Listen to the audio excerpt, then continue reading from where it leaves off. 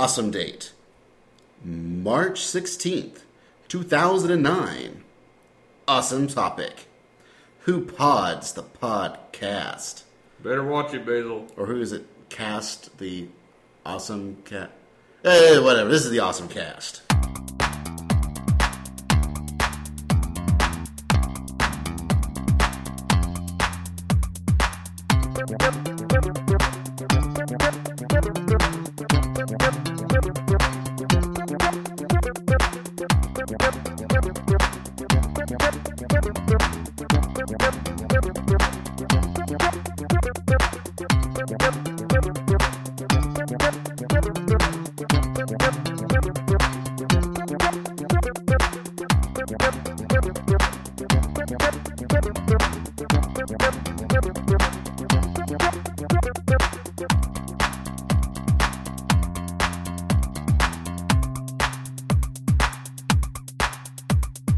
Greetings, ladies and gentlemen, as we podcast from the Awesome Bunker, or as we know it as the Echo Chamber.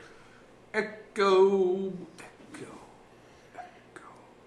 Due to issues previously, where we were planning on recording in not a room that has nothing but walls and it's very echoey.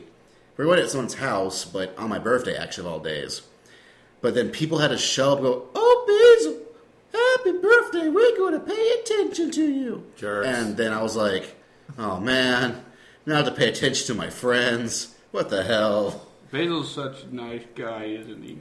It's my birthday. We're supposed to podcast, not have fun. But whatever. But it does bring to mention, oddly enough, to coincide with my birthday, the Awesome Cast just turned 1. Happy first birthday, Awesome Cast. You're Right. still in diapers. It's true. We are, compared to some other podcasts, we are still in diapers, but we've still lasted a freaking year. Mm-hmm. Holy crap. Not dead yet. It's true. And I gotta, I want to give shout outs to all the awesome team, Eric and Douglas and Brad. Really, these two guys here, Lee and Kevin. Yay. I'm Like, special. whenever we go, okay, guys, we need to get a podcast now. These two guys are always up for it. Yeah. Like, no matter what, they're like, all right, let's do this. The secret is to have no life. Ow, it hurts. Of course, also, there's Mr. Inubito, who has, edited and fixed every single goddamn stupid crap we spout out into this mic. Above and beyond the call of duty. You've listened to We Addicts, right? It's all like that before he gets to it. Never mention We Addicts. Doesn't exist. Strike it from the archive. But really, Mr. James, you do a wonderful job, and thank you for editing my talk about how wonderful you are. You want him to pretty edit awesome. that out? Not really. I mean, he can if he wants. Edit that out, James. No, don't. No, leave it in. You need some press. But, because what's interesting is that, last year, our second actual podcast was our podcast where we talked about going to MTAC. Well, at the beginning of this upcoming month in April, we're going to MTAC. So it's sort of a whole, sort of circling all back around, starting all over again. Wait, that was your second podcast? The second podcast we released, if you check the actual index of Awesome, it was, our second one was an MTAC. Wow. Whoa, I thought there was stuff before that. We recorded previous podcasts, we didn't actually release them until later. Ah, I got you. So our second one that was actually released was MTAC, and now we're going to MTAC once more. Well, if they're ready for us. Well, I think they are, in fact. I mean, we're actually going to a podcast panel, or at least I am. Hopefully I can get the other guys to come in time. Is it on Friday? It's on Friday. Well, the current rumor is Friday at 7. Now, don't hold us to that. They could change it, but that's what I've heard. So I'm hoping. Hopefully they won't change it like Friday at 3, because that would suck. Because it means I won't be able to make it, and that'd be kind of lame. But I'd cry. hopefully it will be around 7-ish, which would be cool. There's other neat things, like they're doing a 30 years of Gundam, and like a Sojo panel, which I'm hoping to attend, and 30 years of Gundam. Like And Shoujo. They're doing another fandom panel, which hopefully will be dumber than last one. The last one was kind of dumb because it was all like, wah, DIC messed up Sailor Moon, wah. I'm like, come on. That's new. That's old. That's so old news. Come on, can't you think of something newer, like, I don't know, even One Piece? Or the fact that they've killed Code Geass on the air again? I don't know. Yeah. But we're going to be there to be ranty, complainy, son of a bitches. And hopefully you'll be there to listen to us. Oh, yeah. Now, if you want to talk to us, ranting and complaining son of bitches, then there's several ways you can do that. You can, go to our website, OSMcast.com, leave us a comment in one of the comment sections of, this podcast or any other podcast. You can also check our archives, the Index of Awesome. We also have various galleries of where we take pictures of cons we go to, like MTAC last year. You can also send us a voicemail on the Awesome line. It's area code 206-202-0071. Or leave us an email, awesomecast@gmail.com. Any one of those ways will work. All of those ways will work. And hopefully you won't hear too much of the raucous kids outside this room. We're actually in a secret underground break room away from our anime club, which is going on right now. And you consist of, the majority of the officers. Only 3 out of 6. We still have officers in there, at least one. 2. All right. But, hey, that's cool. Hopefully it won't burn down while we're gone. Well, we're in the same building, so in theory it should still, we'll at least catch whiffs of the flame. Devours us all. I like invours. If it's not a word, it should become one. Well, if you want to keep using the word envours, be my guest. In other environments, it's time for the world. Or wait. Not the world. We're going to switch it up this time. Now we're going to do a moment of awesome. It's only a moment of awesome.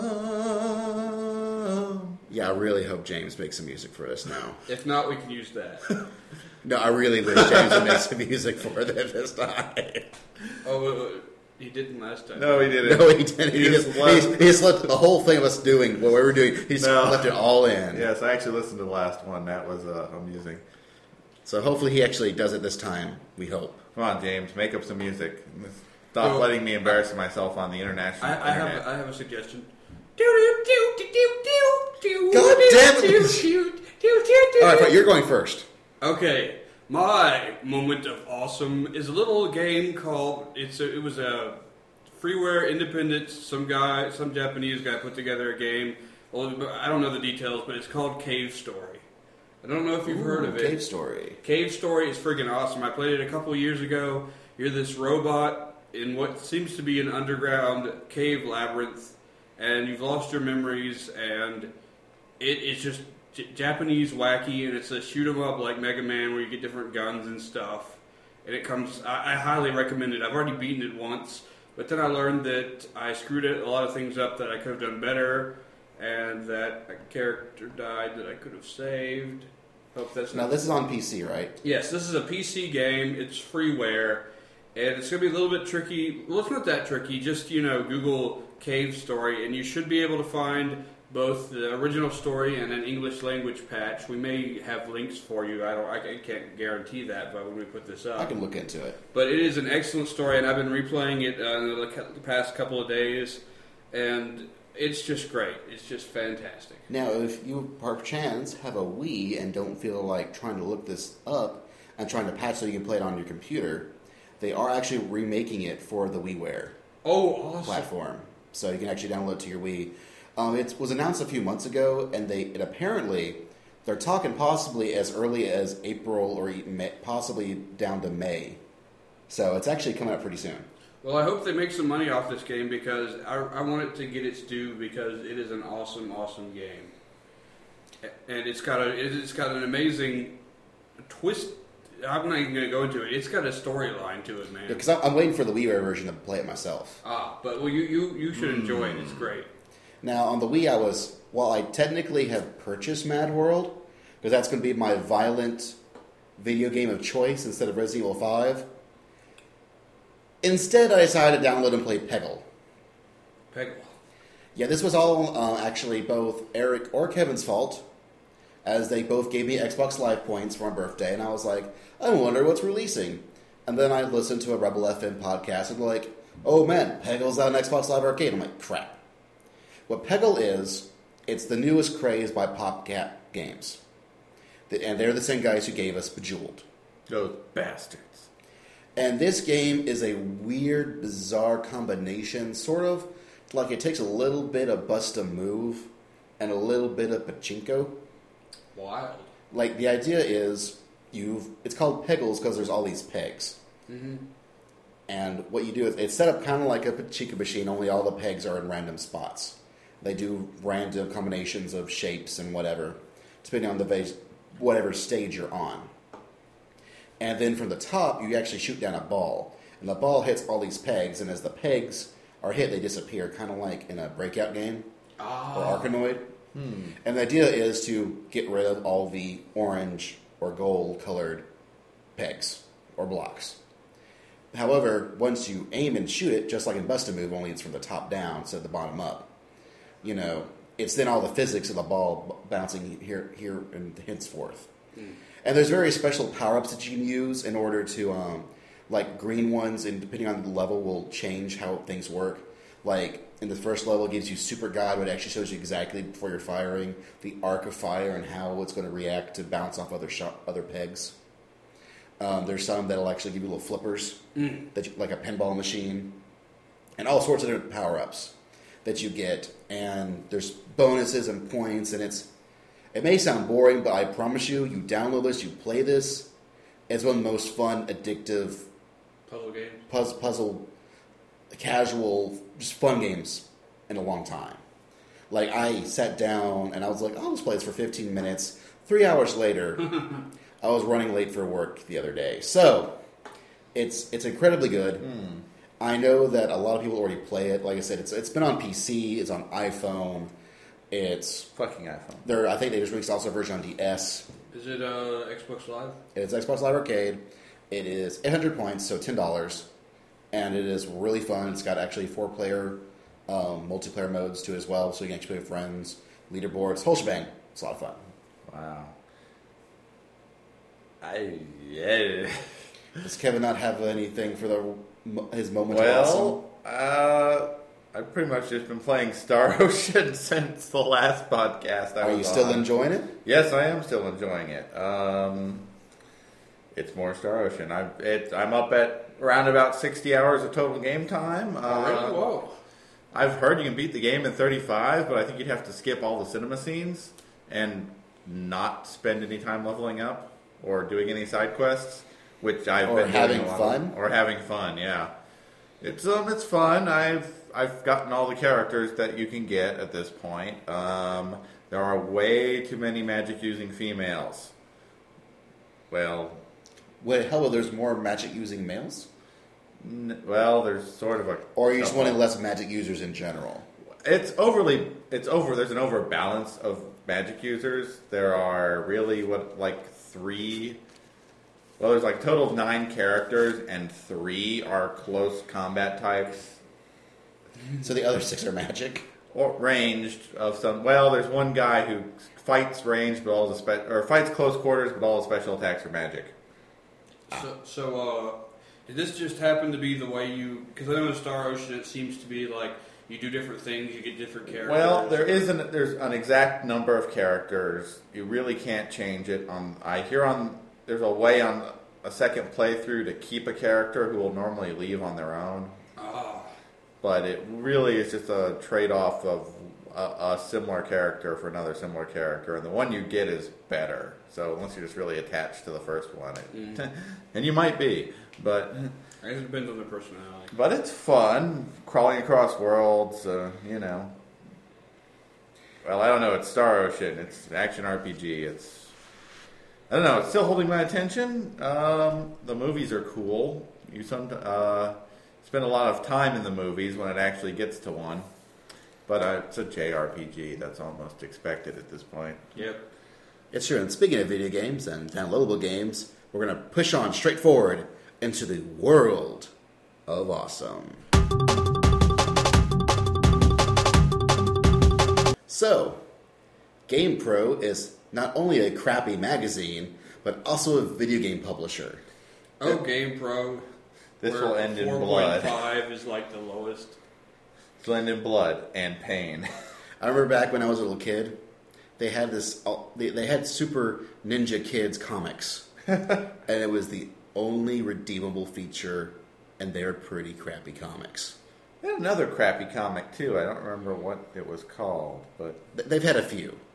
Yeah. And I realized that nowadays the Super Ninja Brothers was actually an ad that they just kept in. Some company was promoting their game, so they were doing this comic to promote their game. And that was, so the ad is the best part of GamePro. Back in the day, you could ask yourself, when someone told you it was a good review, was it an actual review or a GamePro review? Because there's a difference. Oh, yeah. One's an actual review, and one's GamePro.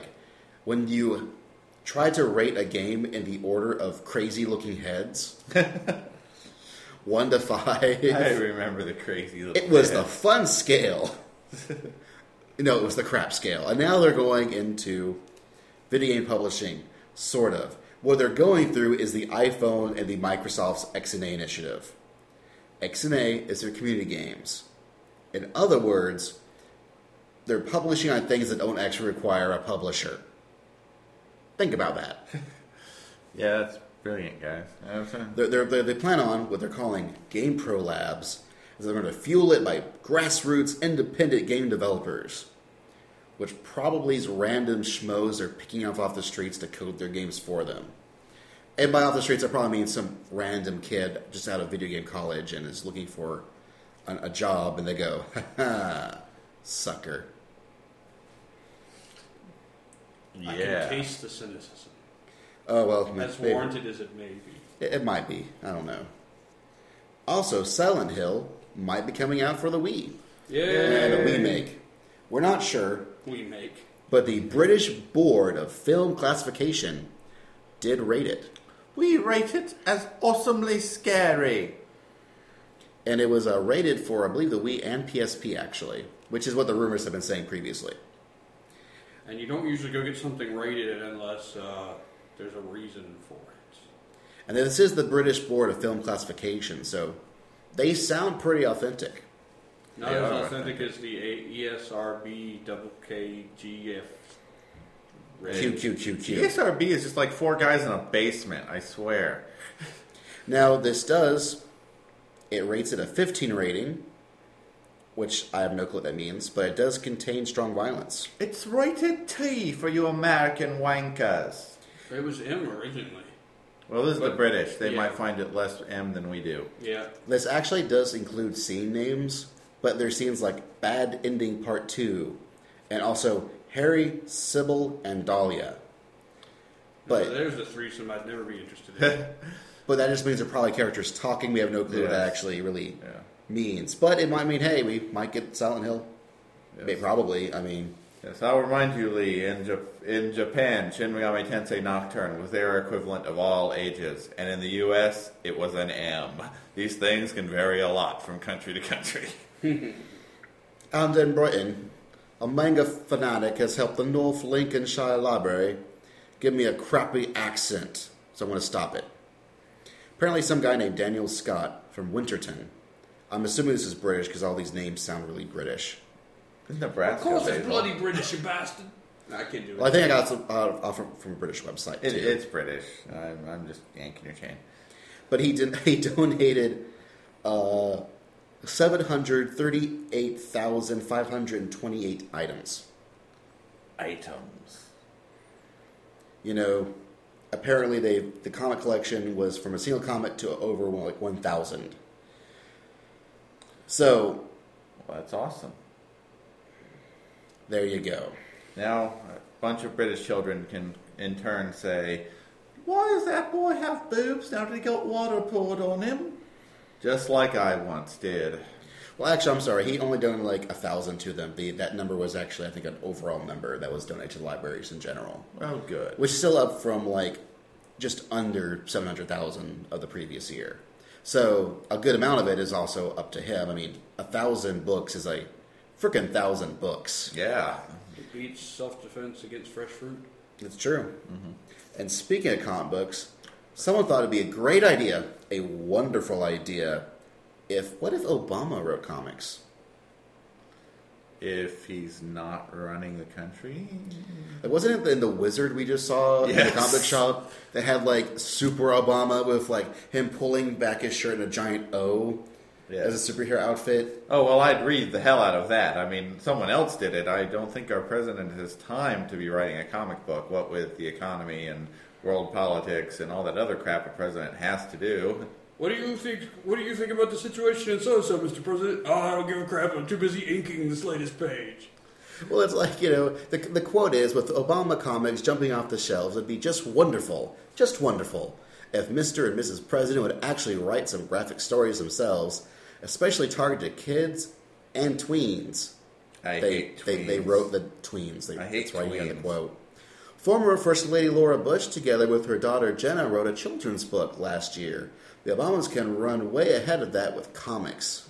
But with the comics connection, I'm sorry. The key is the other two were the former, not the current, Well, I mean, it was while she was Miss President, but again, she was Mrs. President. She's the first lady She's the first lady whose duties are only whatever she wants to do. Man, I'd totally draw and write comics if I was a first lady. Like, I mean, it's not like, George Bush was writing comics. Yeah, and I really don't... Scary. Monkey scrawls? I mean, anyways. Monkey paw? I don't know. It could have been cool in a weird, twisted sort of way. Wrote with his own poop. Anyways. YouTube poop. Okay, so we're moving on straight on to the New York Times graphic novel books bestseller lists. Okay, how many are Naruto? Well, we're going to get to that. The reason why I bring this up is because New York Times normally just had like a graphic novels list. And now they've actually added a third one to it, which is just manga books. And of course, what's the hardcover, doing stuff? Starman, number 3's Watchmen, and a bunch of other popular comic books, like Batman. Wait, Watchmen, I guess since the movie, it's now climbed to number 3? Yeah. That's impressive. Well, what it is that this is also the hardcover, which is the nice super, edition that's sort of like, $40 to $75. You put that on your This mantelpiece. isn't the $20, soft cover. Like most that sane most people get. Well, it is the number one on the list. As well as a bunch of, looks like Secret Invasions and X-Men and Captain America. Which is, a nice spread of superheroes. So what does the manga list get now that it's a brand new list just for manga? Naruto, MPD Psycho, Naruto, Eden. Well, crap. No Nagima? No, Nagima. He says, laughing.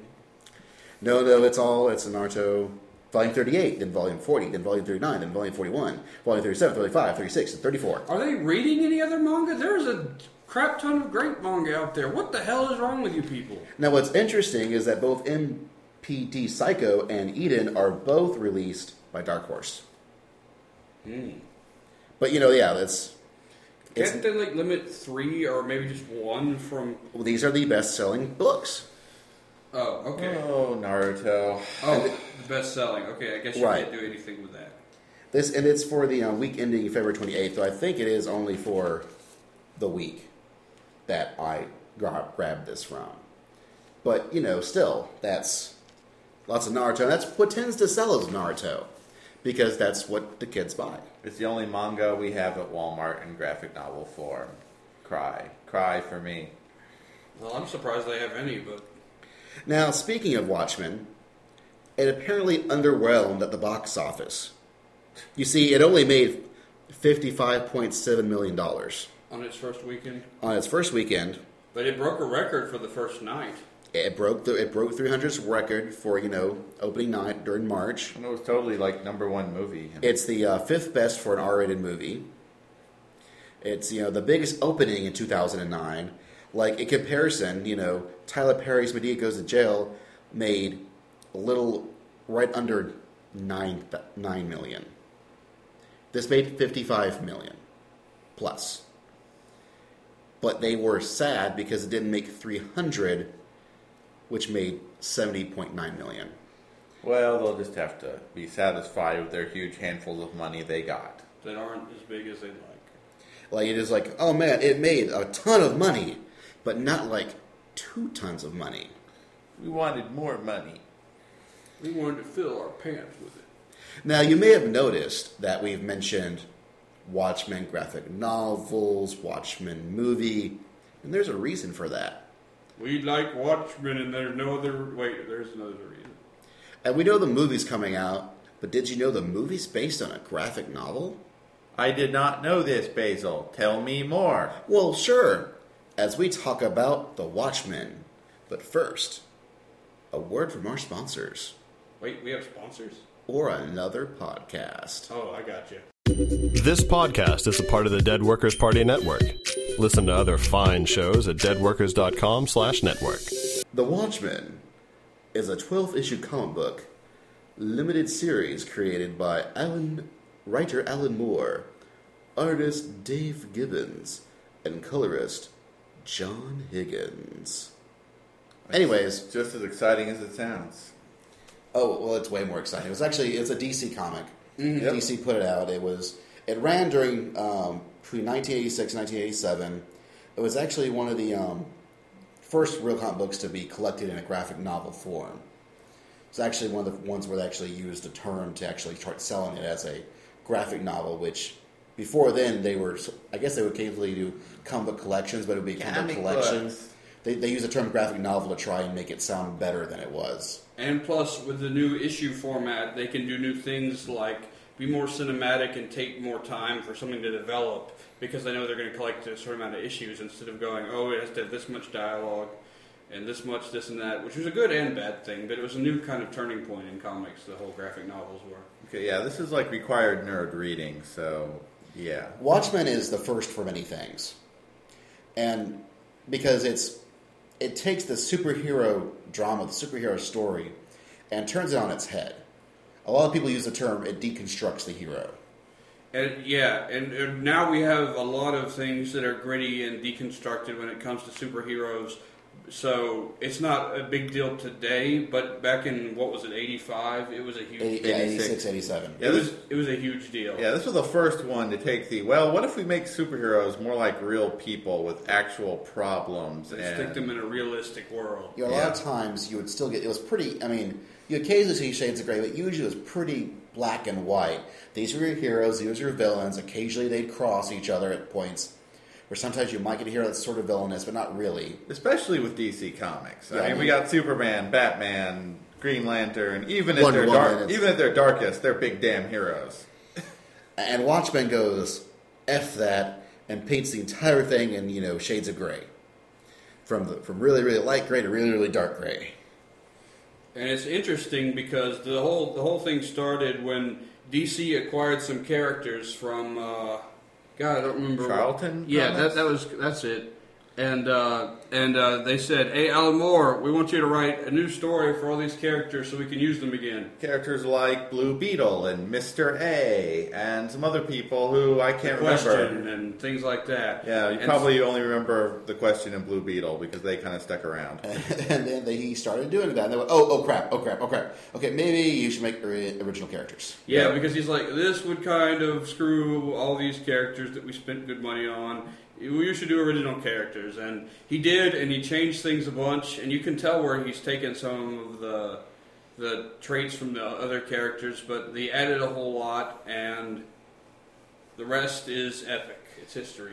It takes place in the 1940s, sort of 1960s. Well, it's 1980. There's flashbacks. There's flashbacks. But there are flashbacks for a large period of time back into the 40s, 50s, 60s, because it involves a lot of characters of various ages who have been around for a long time. There are two main generations. It takes place in the 1980s, very, very Cold War sort of, thing going on for it. Mm-hmm. And it also has a very 80s feel to it.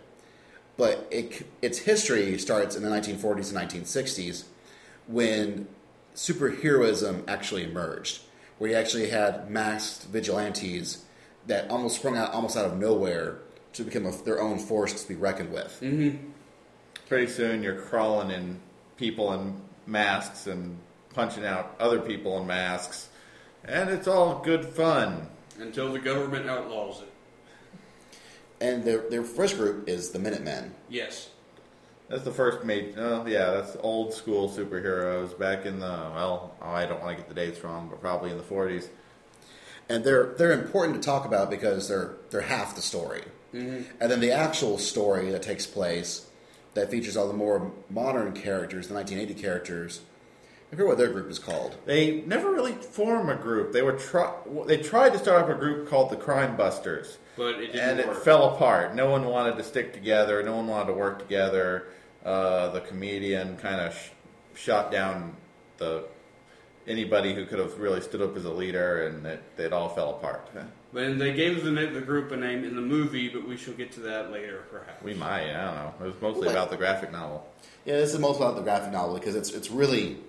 The graphic novel is the masterwork here. The movie is just... we'll get to that. We'll probably cover a little bit about the movie at the end, probably. But the idea is that the whole idea was they created this whole superhero mythos from scratch. And the way they actually insert this is, they give you flashbacks here and there back to when it was the Minutemen. Mm-hmm. Because the Minutemen were people like this guy named Night Owl, who was sort of Batman-ish.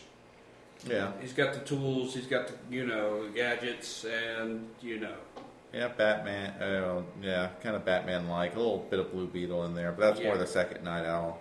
Yeah, and then there's Hooded Justice, who is a guy who all in black with a black hood and a red cape. And it looks like almost a noose around him, who just beats the shit out of people until they give up. And that's what most of them do. There's only really one character with real superpowers in the whole series. Well, that's true. The idea is that in the 1940s, 1960s, whatever, out of nowhere, I think it was actually the first person they talked about doing was Hooded Justice. Mm-hmm.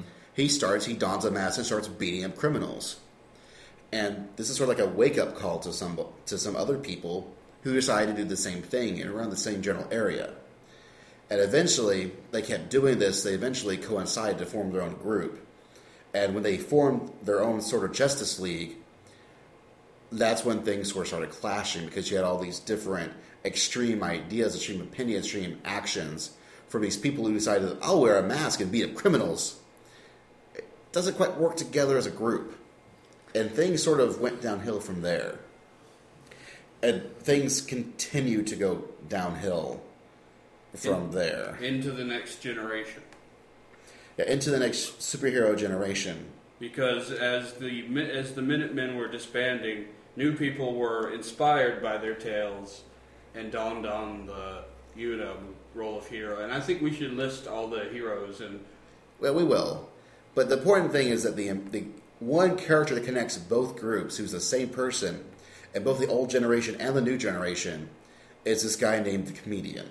The Comedian. And the most important thing for you to know right now is that the Comedian is dead.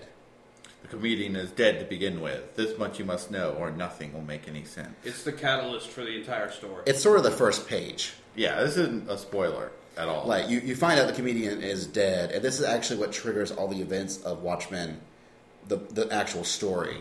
Not only the story that goes on as the characters try to figure out who killed the Comedian, but it constantly flashbacks to earlier, the life of the Comedian and how it's affected today and then and back and forth. Everyone in the story knew him. Everyone of any importance in the story knew the Comedian and had some kind of experience with him at some point in their lives. Which was usually negative. Yeah, he's kind of an asshole. But that's okay. It's not okay, but that's just who he is. That's the world of Watchmen. Because he's constantly laughing at you, ironically.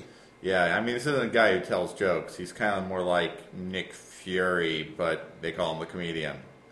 Well, he calls himself the Comedian because he thinks life's a joke. Yeah, he thinks he's the only one who gets it. And maybe he does. And so it starts off with the Comedian dead.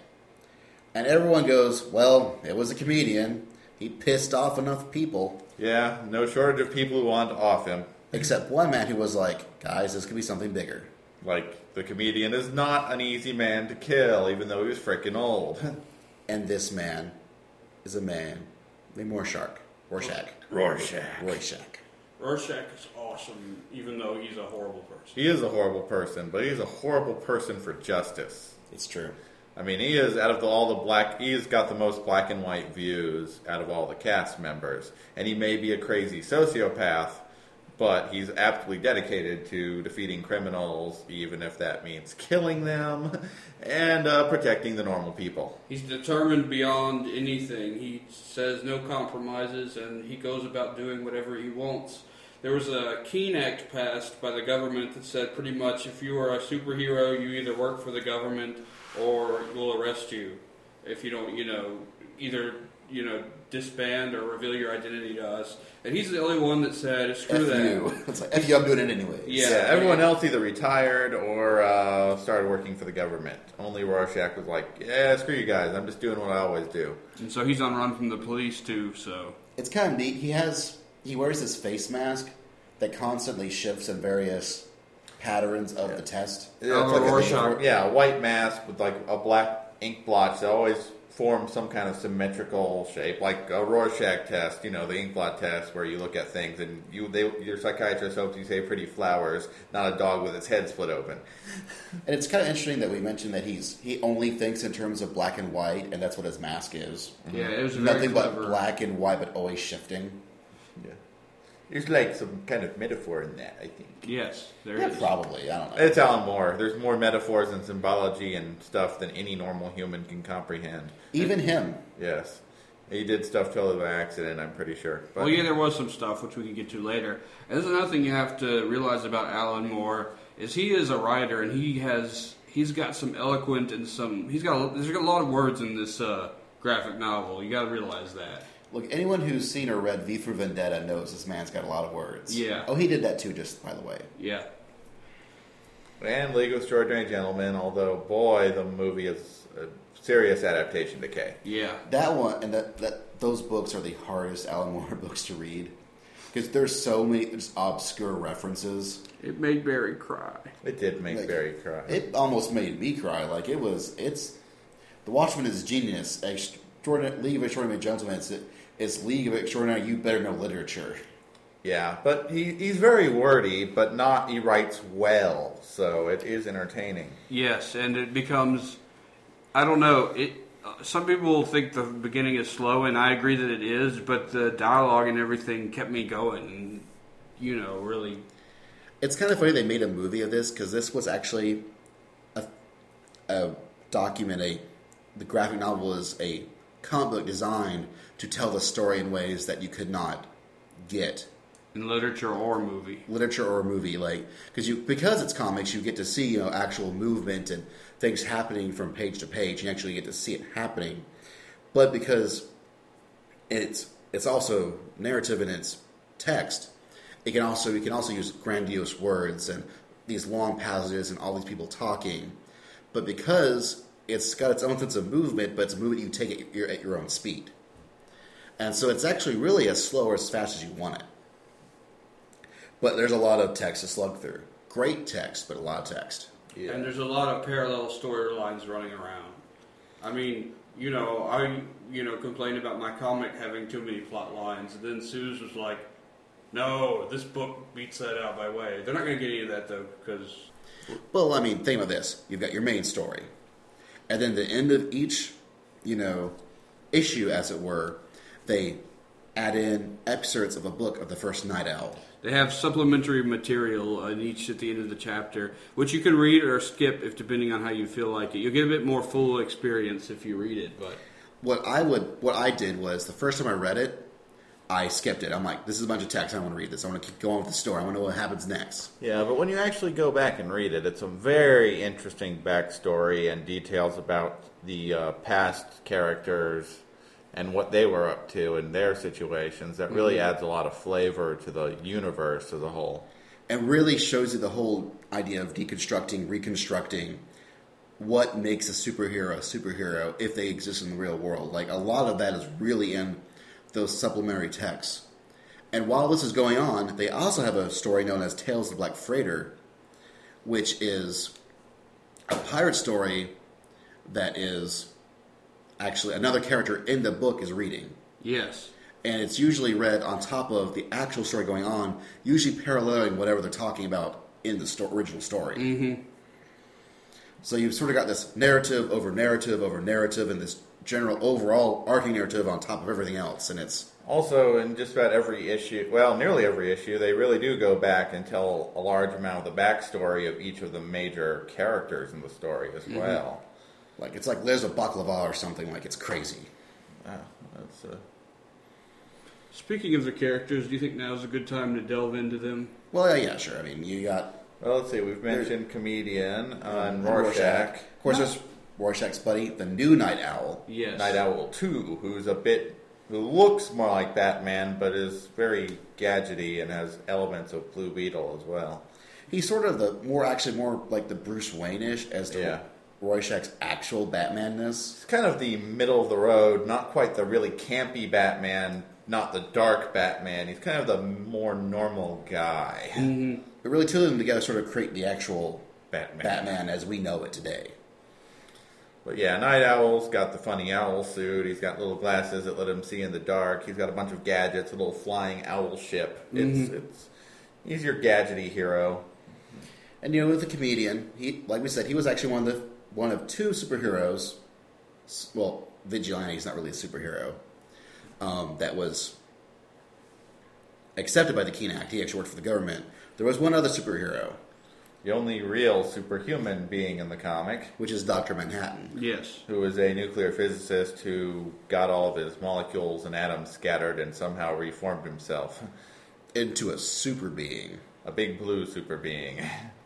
Who is, in fact, more or less omnipotent. He really is. I mean, he can pretty much cause anything he wants to happen.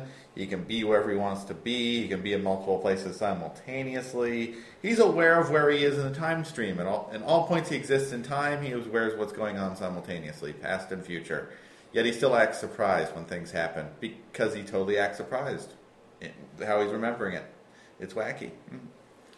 For his character, I think Almore actually read up on physics. Yeah. And thought, if I was outside law of physics, and how would I think if I saw time as relative and not as ongoing? Yeah, he is really he's a man outside the laws of physics looking in, and it confuses him. And that's the great thing about Watchmen is, unlike how you usually have these characters, he really takes, for the first time, takes what they would actually be thinking and how that would affect you. And looking at Dr. Manhattan is a great way just to see how the character is changed by his powers and his displacement among he increasingly has a harder and harder time understanding humans anymore and how they exist and even why you should care if they're there. And a lot of people constantly go, man, you just don't even care, as if he no longer has emotions. And what they don't notice that he does have emotions, because you see him smile and frown and whatnot in the graphic novel. And it's very clear that he does have these emotions. He just doesn't care because they're insignificant. They're not these omnipotent beings like he is. They're inside. He's looking in on them. They're not looking out at him. Yes. And of course, going from, the natural progression is, for Dr. Manhattan is to Dr. Manhattan's girlfriend. The Silk Spectre. Which she is also a second. Her mom was the original Silk Spectre, and was, funnily enough, doing the whole vigilante thing because it was helping her modeling career. Yeah, it's true. And they she kind of pushed it onto her daughter to go do this, which is strange. And so, she wanted her daughter to be a superhero too, which is kind of odd, so pretty much trained her daughter to be the next Silk Spectre. Yes, and got her to dress up in the same, a similar skimpy outfit, which she hates. She really doesn't want to be the Silk Spectre. No. But stupid mom wanted us to do it. Yes. But apparently she found this giant blue guy hot, so I guess it all worked out. I suppose it does. Giant blue Now, what's interesting is that while all these other characters like Rorschach and Night Owl were buddies, and they were actually partners back when they were fighting crime. And, Dr. Manhattan and Silk Spectre were sort of buddied up, but they all knew the comedian. Well, there's also this other guy. Good old Ozzy. Ozymandias. The smartest man in the world. Which may count as a superpower. He's awfully damn bright. And pretty damn fast, too. Yes, he's, that whole peak of human condition kind of superpower. Well, the idea is that pretty much if you're a superhero in this story, unless you're Dr. Manhattan, you kind of have to treat yourself like Batman. You got to train for it. You got to work for it. You got to be awesome at it. And Ozymandias was the most awesomest of awesome as far as that's concerned. Yes, I mean, it may be partially due to his awesome brain power as well, but seems to think faster than most people. And pretty much, they're now all on alert because the comedian is dead. And the comedian, while he was in both the original Minutemen and the newer generation, he was still damn tough. Yeah. And he knew what he was doing. So pretty much had a small arsenal on hand at all times. He's a gun guy. He's not all this punching people out. He would shoot you. But he would punch you too if that was what it took. Yes. And somehow someone was good enough to take him out. Which means he's like, an upper level government, operative. Or a masked vigilante themselves. Or a robot. And that's not a robot. It could have been a robot. There's no robots. Okay, it's not a robot. But it could have been. There's crazy mutations, but, Yeah. and aliens, but, no robots. And so Rorschach realizes that, hey, something's going on here. Someone killed the comedian. Rorschach sees a plot. Most everyone else thinks he's overreacting, but Rorschach is sure there's some kind of plot. And he basically goes around to everyone and tells them this.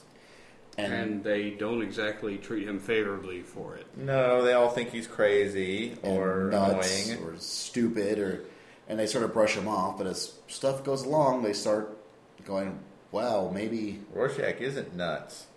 Well, he's nuts, but maybe he's right. Yeah. And that's sort of how the comic book goes. And to really keep going would sort of spoil things. We really don't want to spoil because this is the book you want to read. Mm-hmm. I mean, I guess you could go see the movie, but this is a book you want to read. Even if you've had seen the movie, you may still want to read the book because there's enough stuff that didn't make it in the movie. It'll be a new experience for you. If I had first seen the movie, I'd want to read the book more. Yes. Because there's so much the movie leaves out that you can get from the book, and it's so good. I'm actually very surprised how much the movie left in.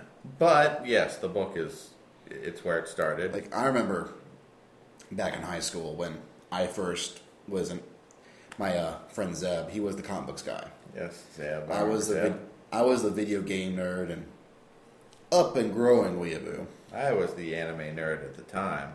I was, sir, not appearing in this film. Yeah, you're not in this flashback, Lee. And so I'd occasionally go, man, Zeb, I kind of want to read comics. He was like, oh, really? Let me start loaning you things. And he would loan me things like Preacher. Yeah. And Dark Knight Returns. Both are good, but they're dark. And then he lent me The Watchmen. And that's the one that stuck with me. Because they do, there's scenes and, things happen in this book that even nowadays you don't tend to see.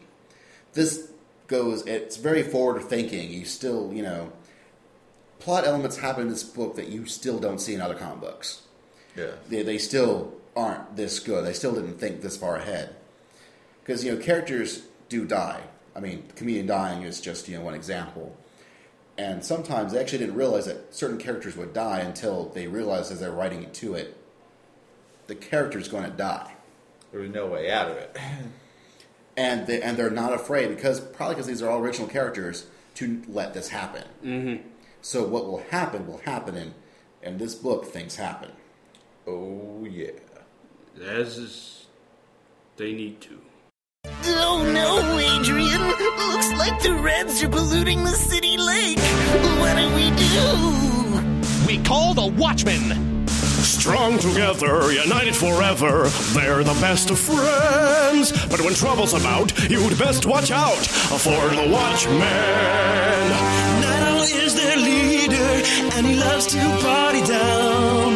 Rorschach's friends to the animals. Yeah, when he's not clowning around. Why, nutty! Beat up some thugs, say no to drugs, be in bed by 10. But if trouble's about, you'd best watch out for the Watchmen. Spectre's a sensation you should really never miss. The comedian's your biggest fan now. If I could only get that kiss. OSMbunker, couple of crime-solving superstars. John can give you cancer, and they'll turn into a car. Strong together, united forever. Come and meet your friends. Have no fear, time's up, time's here for the Watchmen. Watch out. So, The Watchmen. So Pretty good stuff, guys. So Yep. we're avoiding a spoiler section just because it's that awesome. Pretty much. You should read it yourself Yes. and be spoiled. Because the spoilers, the whole point of the spoilers are to wrap up the story. You'll finish it. I finished it. I just sat back and went, this is epic. This is awesome. So I think to spoil that, there's no way we could make it nearly as epic as it is. We could not do it justice. There's so much we could say, but yes, you need to have it happen when you read it. Now, if you want, write to us, and if you want, like, say, a spoiler version of The Watchmen, we'll record a brand new podcast that's just this, but spoilers. And we can talk about the And movie, we'll too. talk about the movie. We'll talk about everything you want. We'll probably grab in Eric, who's actually the real comic book nerd of all of us. He was unable to appear for technical reasons. That's right. And the book is actually, in many ways, pretty faithful. In many ways, not faithful. You mean the movie? Yeah, I mean the movie. If I didn't say the movie, I meant the movie. Yes, said the the book. movie is in many ways faithful, in many ways not faithful. To the book. I'm amazed how much they left it alone, which is also a plus and a minus when you're doing a movie, because the movie is damn wordy, if you ask me. But Nah, I liked it that way. But it was wordy, and it was more violent than the book. I did like the word. You have to say I like the wordiness. I can see how that would put off. A lot of people, I think, came expecting to see a superhero movie, and they weren't expecting Having to think. what they were getting. Well, if they know anything about the Watchmen, they should know what to expect. They probably did. They probably don't. Well, think about it. Most people, what are they used to? Things like, Iron Man and Incredible Hulk. We think about all the newest movies for newest comic movies that we get. Mm-hmm. None of them, not even Dark Knight Returns, is remotely as complex as this, or even as wordy as this. I mean, when me and Basil went to see it with James, I saw a guy who had a kid there with him, and I'm thinking, this guy is either thinks a lot of his kid or he's in the wrong damn movie. and because this is not a movie for kids for many reasons, mostly because this is a lot of really obtuse, dark, nitty-gritty stuff, and they're not going to understand it yet. They also upped the violence. Woo! A lot. Well, even the violence, I sell video games for a living, so Yeah. kids see a lot of violent stuff. That doesn't bug me. A lot of it is just the themes, thematic ways, just the writing is very, very thick. Like, I had trouble sometimes listening to Rorschach as he was talking. Oh 'Cause man, he that was saying- my favorite part of the movie. Well, it was really good, but he was saying stuff so fast that, I hadn't read the book in forever, so he was churning it out so quickly that sometimes I had trouble keeping up. I mean, they weren't providing me subtitles or anything, so I couldn't constantly glance at words to keep up going with it. Yeah, I can't wait for the DVD so I can turn on subtitles, so I can pretend it's Japanese. Yeah, That too. I'm a weeaboo. I can't watch anything without subtitles anymore. But yeah, the movie is 2 hours and 40 minutes long, and they're talking about having like a 3 hour and 40 minute DVD. So Yeah, the book on DVD, which is sort of cool version of the Watchmen comic that's unabridged, is about 5.5 hours. So they cut some material. But Watchmen is really, really good stuff. DC still publishes it. Like I mentioned, it's in a giant omnibus edition that's $bazillion. But they've got it also for $20 in a soft cover. Great, nice, big, thick book. Tons of fun to read. Pick any major bookstore, they're likely to have a copy. If they don't, come back in a week, they probably will. And it's a really neat thing because they've layered it so deep. You can actually reread it several times. In fact, that was Alan Moore's intention when he, made it, because you can keep going back and finding a whole ton of new stuff there. Sometimes for things they didn't even realize. For example, they have the smiley face motif. Everywhere. Everywhere. Even on Mars. They weren't expecting to be on Mars, but it's there. It's actually... Because there actually is There's a crater an actual crater on Mars that looks like a smiley face. And some people actually laughed at that when they saw the movie, that they can't believe they put that, but it's a real thing. And what's sad is I didn't even notice it. I did, but I did. That's only because I had just been through the comic again recently. It's okay, I didn't notice it in the comic book either. I'm obtuse. It's cute. There's random gags, like 2 characters who are thought to be dead may in fact be alive in a scene in a restaurant. We're not sure. So guys, how many awesomes out of awesomes can we give The Watchmen? I give it a doomsday clock that's also a smiley face full of awesome. It's a cold, dark city full of commies and whores of awesome. And I will look down at them and say, awesome. Yes. Pretty much. There's nothing really I can compete with Doomsday Clock and, awesome. Yeah. Big Blue Wang of awesome? So That's the movie. That's the movie. The comic book's a very small Wang of awesome. It's very much more understated Wang of awesome. Because it was supposed to be more like a sculptor. Yeah, which is sculpture awesome. of. Because he's more dignified than giant blue dicks. Yeah. Which is kind of sad because that's the big thing that I hear from people when they see The Watchmen. They go, oh man, this is really good, deep, introspective stuff. They go, oh man, do you see that blue dick?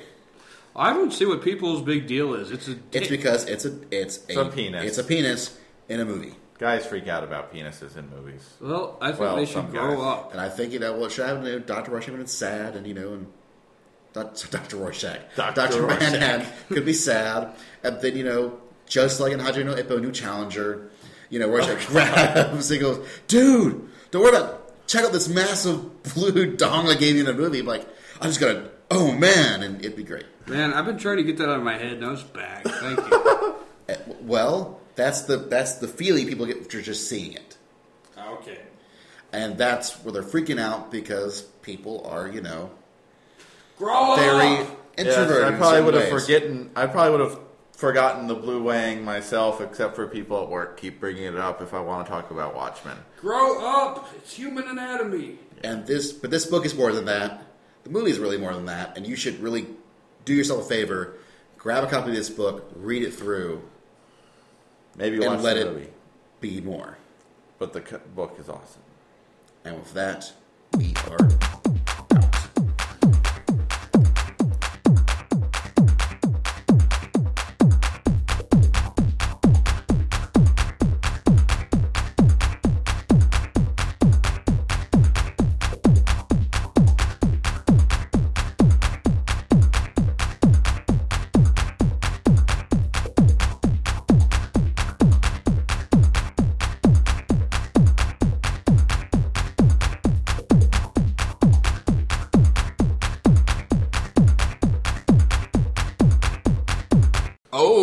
Oh, yeah. I have an abnormally large penis. That you do. Maybe. Isn't it 12 to have a penis? Yes. Isn't it nice to have a dick? Yes. Isn't it jolly to have a dog? And to be fair, it's got me nothing but trouble. But Isn't it great to have a prick?